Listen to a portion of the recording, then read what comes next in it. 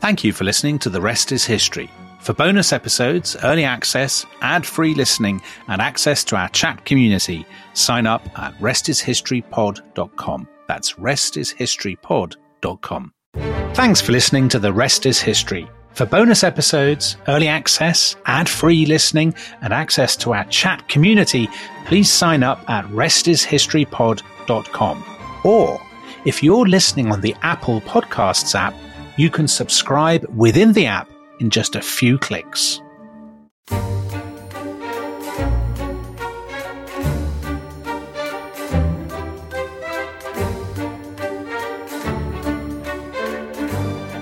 Welcome to The Rest is History, and we kick off today's episode, the final episode of our London Week, with very, very sad news, Tom. Yeah. We've been sitting by the phone, haven't we? 2 episodes ago, we ended on a cliffhanger.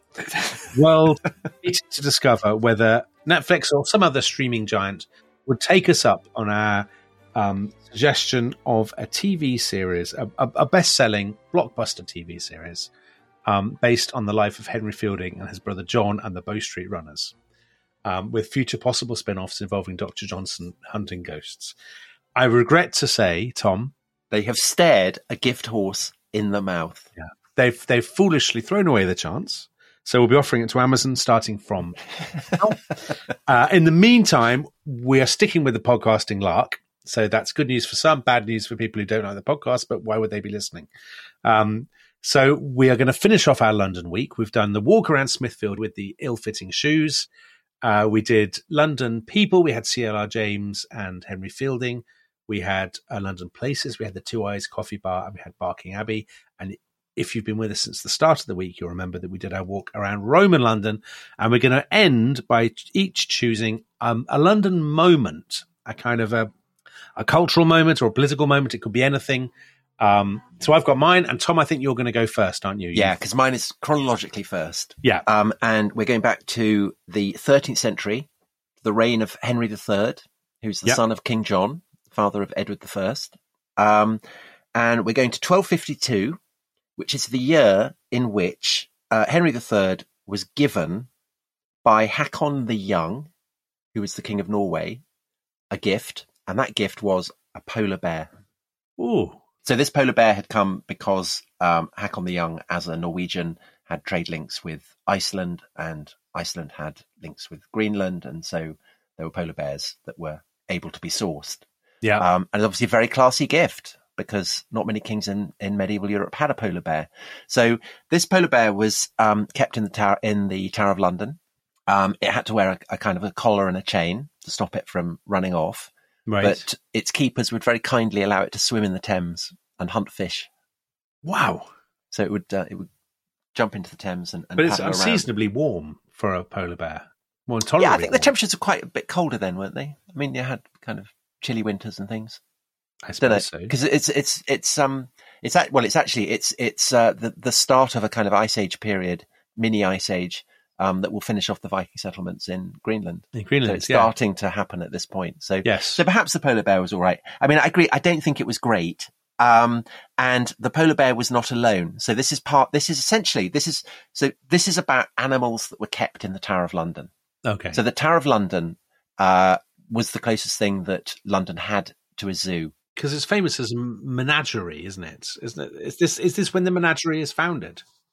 No. So it begins in 1235 when Frederick II, remarkable emperor, Stupor Mundi, one of the kind of the most charismatic and remarkable figures of medieval history, would well merit an episode. Yeah. His sister, Eleanor of Provence, is marrying Henry III. And so what do you give the King of England? You give him 3 lions. Ooh. 3 lions on the shirt.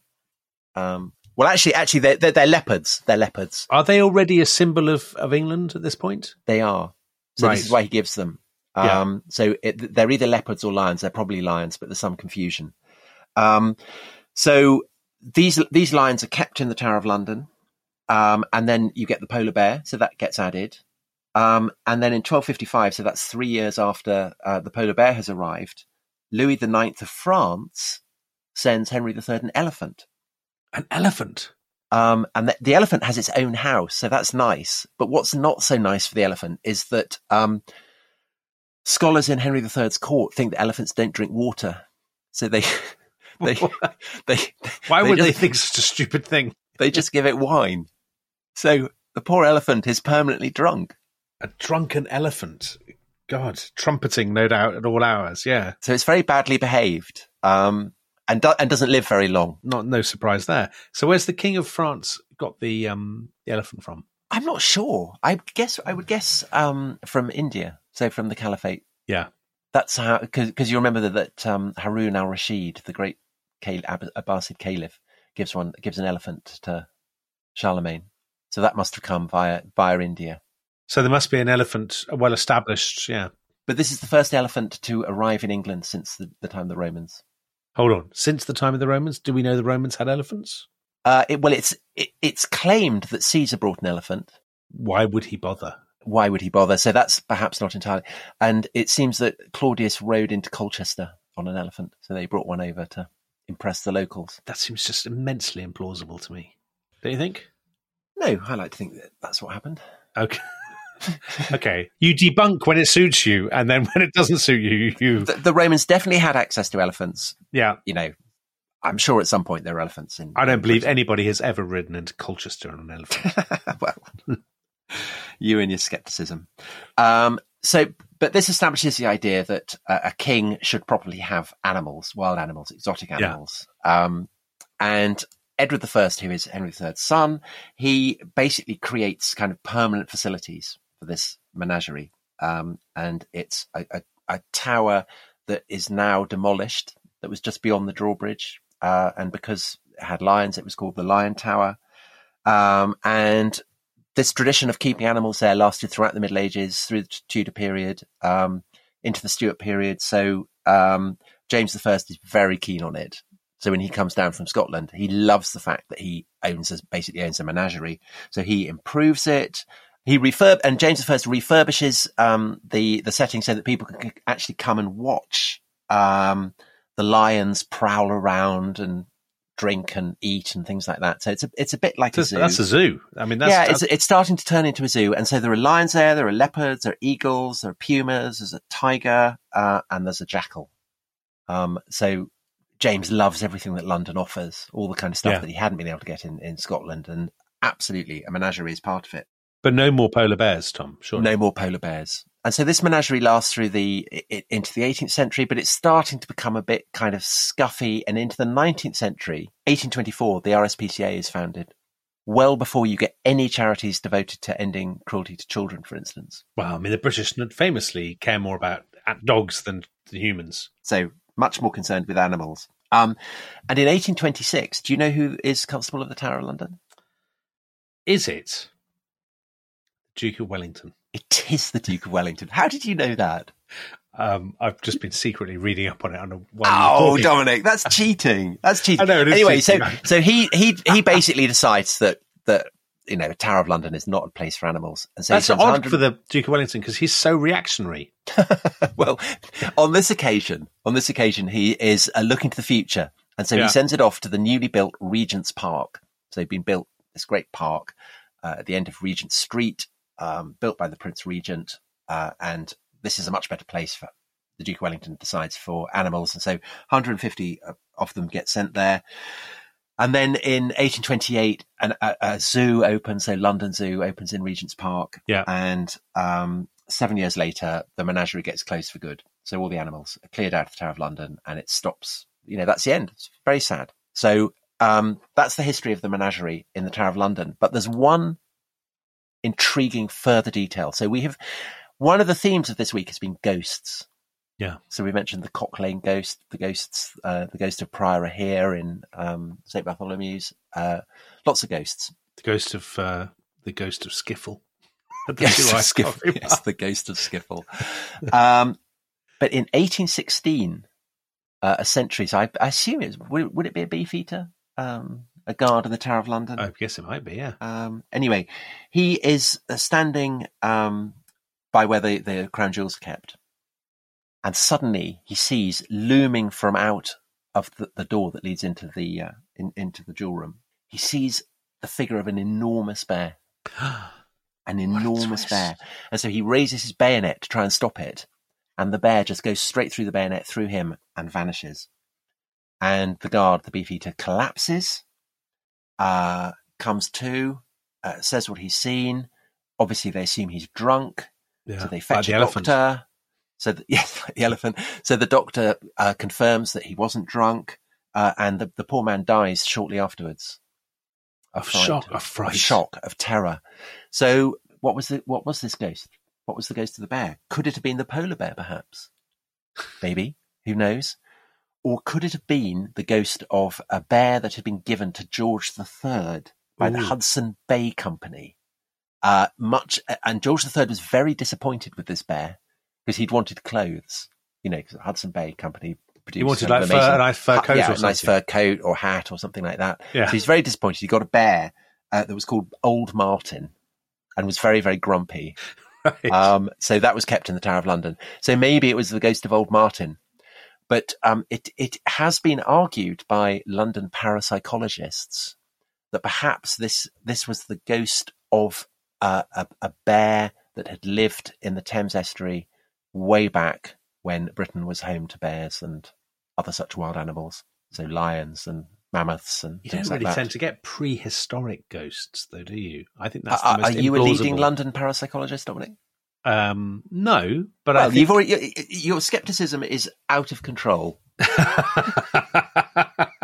Rein it in. Yeah, You've scoffed at the idea that the Emperor Claudius rode on an elephant into Colchester. I have scoffed at And that. now you're scoffing at the idea that the ghost seen in the Tower of London might be the ghost of an ancient cave bear or something like that. I think Who knows, Dominic? We don't know. We don't know. It's To a me, mystery. It sounds like it's the ghost of Old Martin. That's my theory. That's what you're going for. So sometimes in this podcast, we like to address historical mysteries. We've done The Princes in the Tower. Richard III did it. And I'm going to put my neck on the line again and say, I think this is the ghost of Old Martin because the polar bear, I don't see what motive the polar bear has for haunting. I think you're right. I think you're right because also the signal thing about a polar bear is that it's white. And this is not mentioned. Yeah, he would have said it was a ghost of a white bear, unless I suppose the ghosts tend to be white anyway. No, only Scooby-Doo. I don't know. Do you know who would resolve this? Who? Dr. Johnson, Ghost Hunter. Yes, he would. He would. Yeah, so Amazon. Again, so if anyone from Amazon's listening to this, TV producers, please do not ignore this brilliant idea. Right. Anyway, so that's my choice. That's great. So our next moment, which we'll do after the break, is much less TV. Well, although there has been a TV program about it. Yeah. That's tantalizing. Okay. We'll come back after the break and find out what Dominic's got for you. We'll see you then. See you then.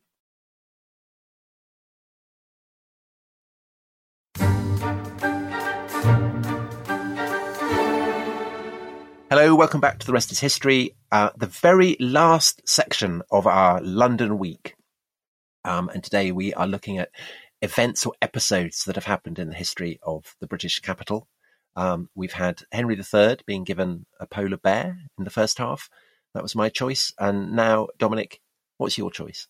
Well, Tom, we've had a lot in this week about people coming to London, about people moving to London, about people bringing bears to London, or elephants or whatever they might be, baboons or lions or whatever. So I thought we'd end by people getting out of London. So you will no doubt know, as a top Londoner, what was the world's first underground railway. Do you know? I do, Metropolitan Line. It was the Metropolitan Line. So the Metropolitan Line opens in 1863, has gas-lit wooden carriages, and it's hauled by steam locomotives. And it's the setting for a Sherlock Holmes story, isn't it? It is, yeah, it is. And it's sort of very much redolent of that sort of Holmesian London, but also London, in the era just after the Great Exhibition. So London when it's the absolute sort of Imperial capital. World's metropolis. Exactly. So the Metropolitan Railway, as it was then called, as you said, it goes from basically the city to Baker Street, Paddington.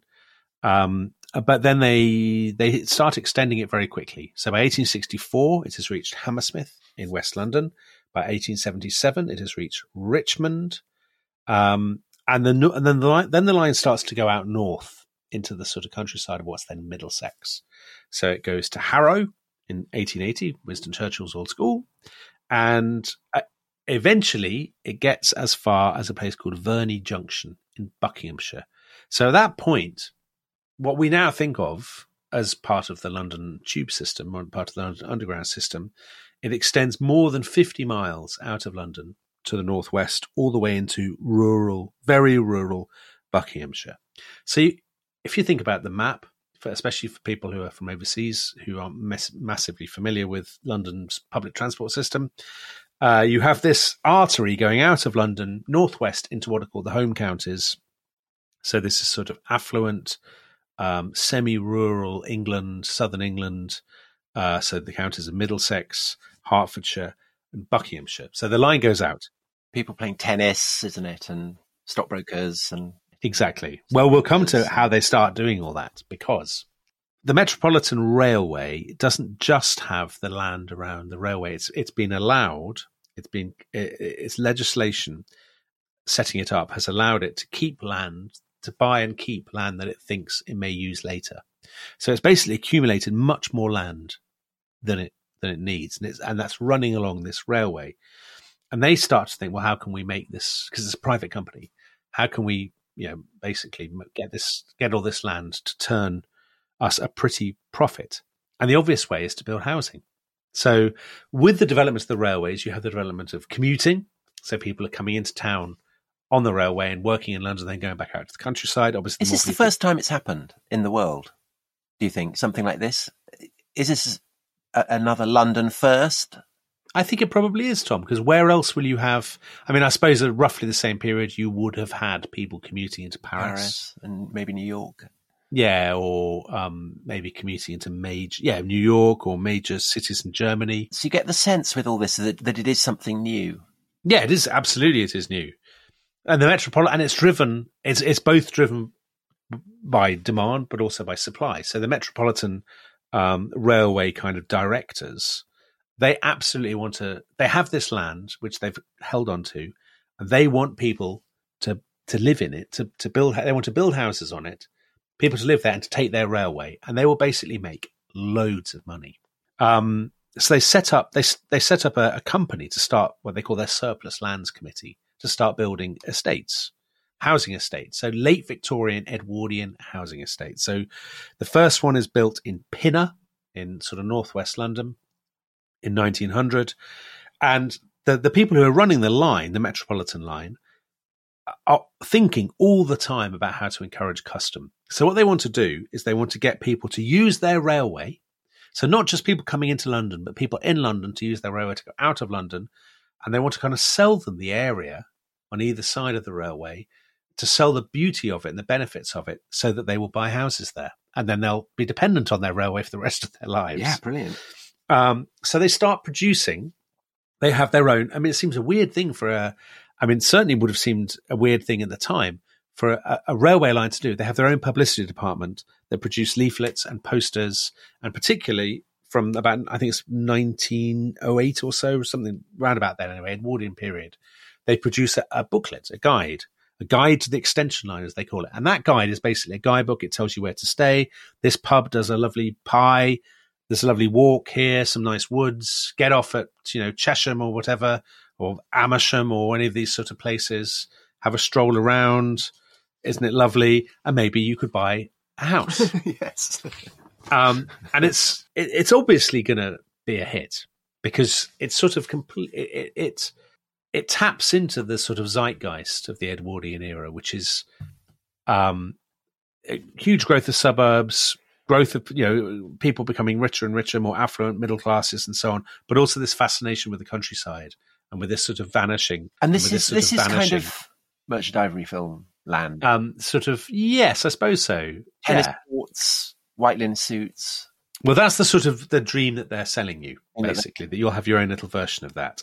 And the real moment that I want to sort of focus on is in 1915, because it's been delayed because of the war. But in 1915, they renamed their guidebook. So it was the Guide to the Extension Line, and they call it the Guide to Metro Land. And that term, Metro Land, is coined in 1915, and it immediately becomes it doesn't just, the thing that's interesting about it is it doesn't just refer to that area running into the home counties out to the northwest of London, but it becomes absolutely redolent of a cultural kind of atmosphere and a sort of political and economic atmosphere. So the Metroland guidebook, and you can get them, you can find bits of them online. They're selling you the joys of nature and all the lovely woods. It sort of says at one point, it's sort of the Chiltern Hills are part of it. So it says at one point, each lover of Metroland may well have his own favourite wood, beech and coppice, all tremulous green loveliness in spring and russet and gold in October. So this is obviously aimed at Londoners. Come out, you'll have your own favourite wood, you get the train. Go off straight on smog. Exactly. Kind of stuff, yeah. All of this. And what they're selling you is this kind of Arcadia. So it's the same Arcadia in some ways that you see in The Wind and the Willows, that you see in, I don't know, the poetry of Edward Thomas or something, his poem Adelstrop, in which, of course, he gets off the train, or he's on the train in Gloucestershire, and he sees the birds singing and all that stuff. It's the Arcadia that you get the same period Tolkien is writing The Hobbit, and then later The Lord of the Rings. This sort of idealized rural England that is consumed by... a kind of escape from the Industrial Revolution. Exactly, by urban people. Made possible by the Industrial Revolution. Exactly that. So in a weird way, you could say it was kind of Disneyland, rural England that is being created. But they also want to sell the houses. So as soon as they produced the booklet, they really start buying up more land. They buy it. Start in places that now, to a lot of our listeners who know London or who know England, will sound incredibly humdrum. So Wembley, Rickmansworth, Neasden in particular. Neasden becomes a great symbol of this. Joke, doesn't it? Yeah. So these things that are kind of a joke because they're seen as quintessentially kind of banal and suburban. But if you go to those places, if you get the Metropolitan line, get off, the houses, lots of kind of Tudor-Beathan houses. So they're built in, let's say, the 1920s in this deliberately retro kind of cottagey style. And they are sold to people as, this is your own little country villa. This is your own little country house. So you've got a kind of bay window and you've got the steep roof and all that sort of stuff. A short stroll will take you to the lovely park. There's a golf course.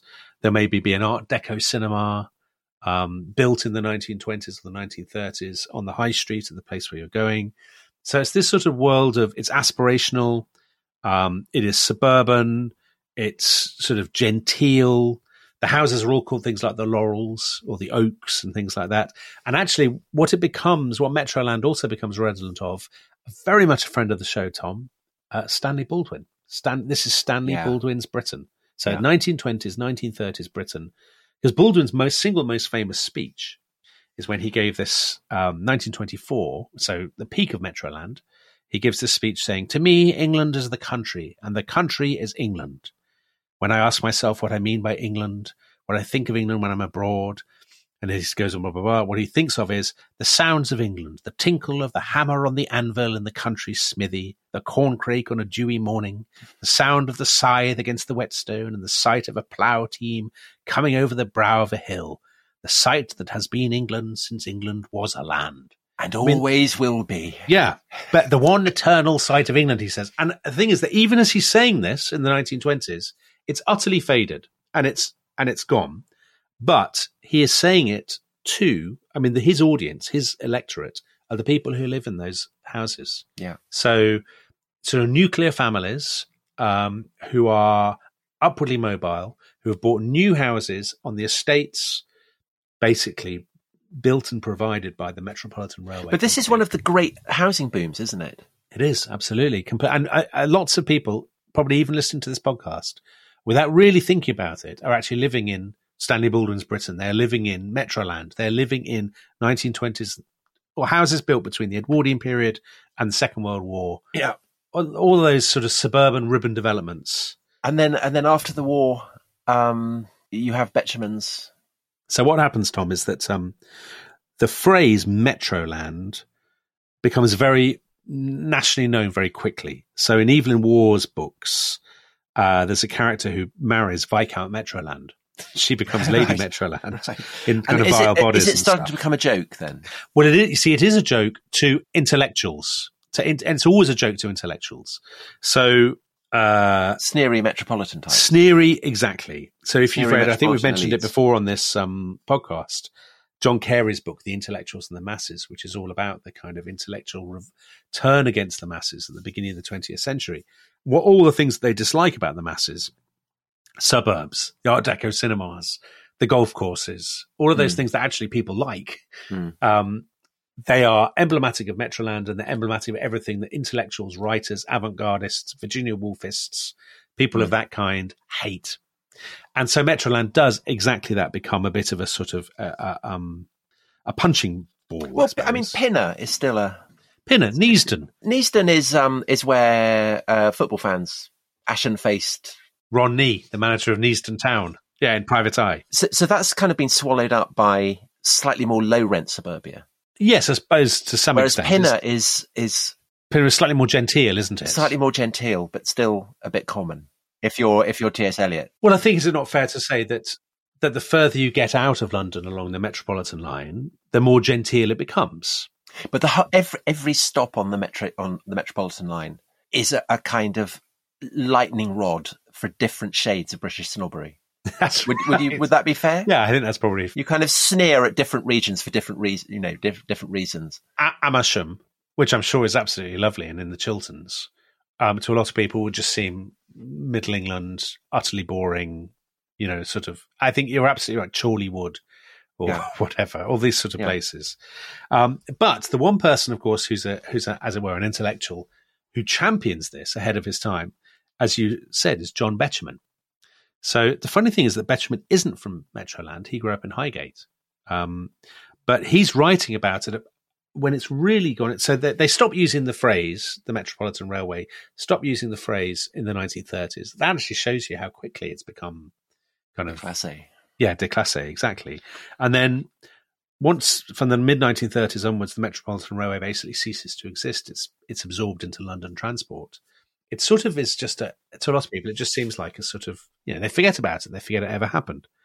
But Betjeman is writing poems about the line and about the places along the line quite early on. So 1954, he has a poem called Middlesex. I'll just read one verse. Very Betjeman, for people who don't know Betjeman. Gaily into Ruislip Gardens runs the red electric train, with 1,000 tars and pardons daintily alights a lane. Hurries down the concrete station with a frown of concentration, out into the outskirts edges, where a few surviving hedges keep alive our lost Elysium, rural Middlesex again.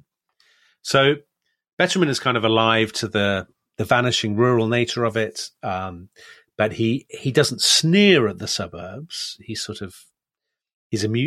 wry about them, but he sort of takes them seriously at the same time. And then in 1973, when Betjeman has become he's become a national treasure. So he's this sort of cuddly teddy bear, conservationist, poet laureate. The BBC asked him to make a film about Metroland, which he does. So you can see the film online.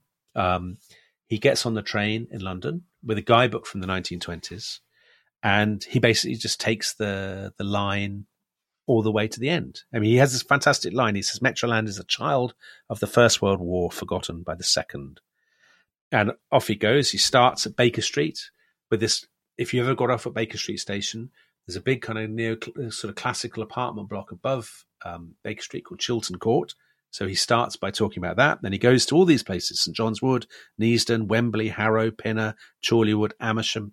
And he goes all the way. And it's this beautiful film, very 70s, very melancholy, kind of nostalgic. So it's funny watching it because you're watching multiple eras at once. You're watching somebody from the 70s talking about a sort of project from the 1910s and 20s, but which was itself the product of a line that was built in the 1860s. And also in the 70s, I mean, that's a period where a lot of Victorian and Edwardian architecture is being demolished. So most notoriously the Euston Arch, which Betjeman was very upset about. Exactly. This great neoclassical structure outside Euston railway station. And what's even better, Tom, is that documentary, Metroland, goes out on the BBC, and I think it's February 1973. And I think I'm right in saying it goes out on the day that it goes out, there's been a rail strike. Which is just perfect timing. So he goes all the way along the line, and this is the perfect point for it to end. He goes to Verney Junction in rural Buckinghamshire, which by then has closed. is no longer, and he goes, and there's nothing there.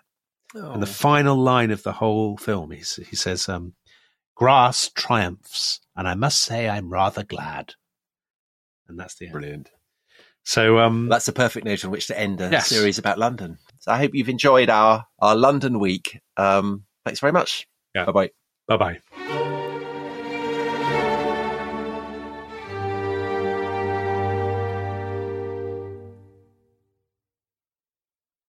Thanks for listening to The Rest is History. For bonus episodes, early access, ad-free listening, and access to our chat community, please sign up at restishistorypod.com. That's restishistorypod.com. Hi, Rest is History fans. If you want more Tom Holland in your life, and frankly, why wouldn't you? I have some good news for you. I'm Emily Dean, and I'm thrilled to say that this week Tom is a guest on my podcast, Walking the Dog, where you get to hear well-known faces at their most relaxed, because I talk to them over a leisurely outdoor stroll with my dog Raymond. And you can join us this week for a very special 2-part in-depth chat with Tom Holland. And yes, I'm afraid I did ask him this question. Tom, how often do you think about the Roman Empire? I think about it a huge amount. In fact, there are days where I barely stop thinking about it. My brain is occupied by the Romans. It's like Gaul. If you want to hear more of my chat with Tom, give Walking the Dog a listen this week. And while you're there, you can take your pick from episodes starring the likes of Ricky Gervais, Jack Whitehall and Jimmy Carr. What's that, Raymond? Yes, The Rest is History did do an episode all about the greatest dogs in history. No, you weren't in it. Most spoilt dog in history, maybe.